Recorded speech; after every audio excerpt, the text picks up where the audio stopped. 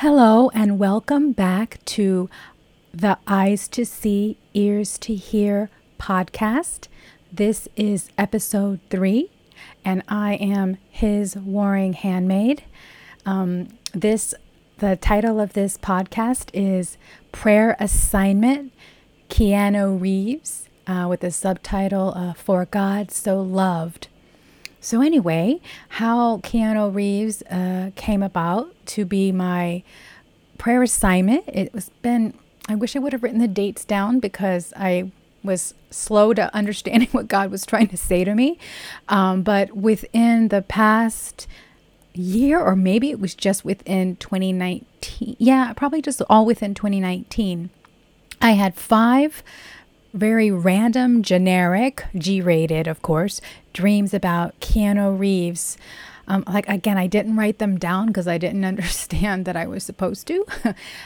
For example, one of them, we were both teenagers in the dream, and we were just talking, and he told me he was going to go develop a video game with my father. So it's so random. It didn't seem like it meant anything. And my father, passed away a few years ago, and I thought it was just some random dream, and all I thought about was that, oh, it's strange that we were both kids and that Keanu Reeves was in my dream with my father, who's no longer alive. So anyway, I don't remember what number that dream was, but I had literally 5 dreams about Keanu Reeves. So finally I woke up by the 5th one, and I'm like, Lord, are you trying to tell me something? And it reminds me of the Bible verse, Matthew 15:16, where Jesus said, "Are you still without understanding?" So it took God, 5 dreams for me to finally ask him, why am I having these dreams about Keanu Reeves? And the Lord answered within. And, he said, I want you to pray for him. And I was like, oh, Lord, that is so beautiful. And what it immediately brought to mind was in Luke 15, how Jesus shows us that he goes after the one. He's always seeking after the one. He loves us so much that he seeks after each one of us, and he uses our prayers. He works through our prayers. And, he tells us, pray that the Lord sends laborers to the harvest, and he calls us to pray for people, and his word shows us that he works through them. So anyway, I started doing notes for this podcast, I don't know, a couple weeks ago. I'm always so busy, and I really wanted to have more podcasts by now, but I'm just busy. And so I saved this in WordPress, and you know how your computer, everything collects cookies. So of course, after I saved my notes, I started seeing things pop up on YouTube about Keanu Reeves. So I just watched a couple videos because I really don't believe much of what I read or see online about people. But it just gave me a couple things to help me pray for him, and then just as God leads me. But anyway, from now on, I am going to purposely not research Mr. Reeves online about anything because, like I said, I don't believe most of what is online about people at all. So I just am praying for God to send laborers to him, people who can show the love of Jesus to him truthfully.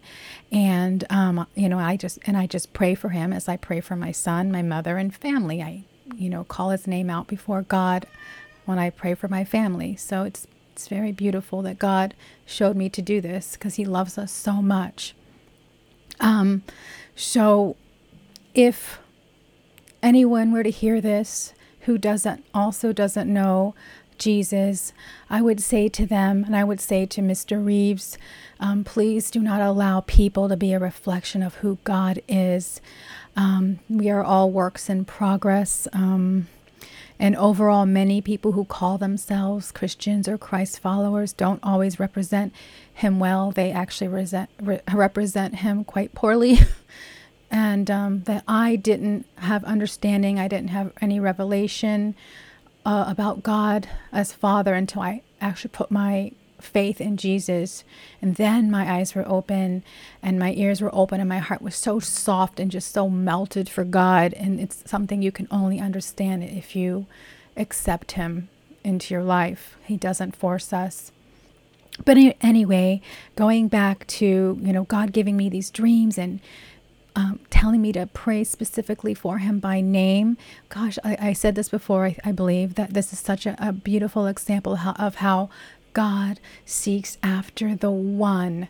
And I want to read my favorite, one of my favorite passages from the Word, from Luke 15. I'll just skip a tiny section of it. So I'm going to read the parable of the lost sheep and skip over the parable of the lost coin, and then also read the parable of the lost son. So anyway, I'm reading in Luke 15 in the New King James Version. I'm starting in verse 1. Then all the tax collectors and the sinners drew near to him to hear him. And the Pharisees and scribes complained, saying, "This man receives sinners and eats with them." So he spoke this parable, saying, "What man of you, having 100 sheep, if he loses one of them, does not leave the 99 in the wilderness and go after the one which is lost until he finds it? And when he has found it, he lays it on his shoulders, rejoicing. And when he comes home, he calls together his friends and neighbors, saying to them, 'Rejoice with me, for I have found my sheep which is lost.' I say to you that likewise there will be more joy in heaven over one sinner who repents than over 99 just persons who need no repentance." This is so beautiful. I'm about to cry. God goes after the one. He goes after the one because he loves us so much. He goes after the one, and when they accept him as Father, as Lord, he rejoices over us. Okay, now I'm skipping down to in Luke 15 still, verse 11, the parable of the lost son. Then he said, "A certain man had 2 sons, and the younger of them said to his father, 'Father, give me the portion of goods that falls to me.' So he, the father, divided to them his livelihood. And not many days after, the younger son gathered all together, journeyed to a far country, and there wasted his possessions with prodigal living. But when he had spent all, there arose a severe famine in that land, and he began to be in want. Then he went and joined himself to a citizen of that country, and he sent him into his fields to feed swine. And he would gladly have filled his stomach with the pods that the swine ate, and no one gave him anything. But when he came to himself, he said, 'How many of my father's hired servants have bread enough to spare, and I perish with hunger? I will arise and go to my father, and will say to him, Father, I have sinned against heaven and before you, and I am no longer worthy to be called your son. Make me like one of your hired servants.' And he arose and came to his father. But when he was still, I'm sorry, I can't read this without crying. Verse 20, and when he arose and came to his father, and he arose and came to his father, and when he was still a great way off, his father saw him and had compassion and ran and fell on his neck and kissed him. And the son said to him, Father, I have sinned against heaven and in your sight. I am no longer worthy to be called your son. But the father said to his servants, Bring out the best robe and put it on him, and put a ring on his hand and sandals on his feet. And bring the fatted calf here and kill it, and let us eat and be merry. For this, my son, was dead and is alive again. He was lost and is found. and they began to be merry. That is the love of God. That is the love of God. That is the true picture of the Father. He doesn't matter what you've done. He doesn't matter what your past is. He is a loving Father, and his arms are open to you. The word says in Revelations 3:20, "Behold, I stand at the door and knock. If anyone hears my voice and opens the door, I will come in to him and dine with him, and he with me." That's Jesus knocking on the door of your heart, Mr. Reeves, who will probably never really hear this, but I'm just speaking it out in faith, in the Spirit. And whoever hears this, if you don't know Jesus, if you don't know God as your Father, he is knocking on the door of your heart, and he wants to come in.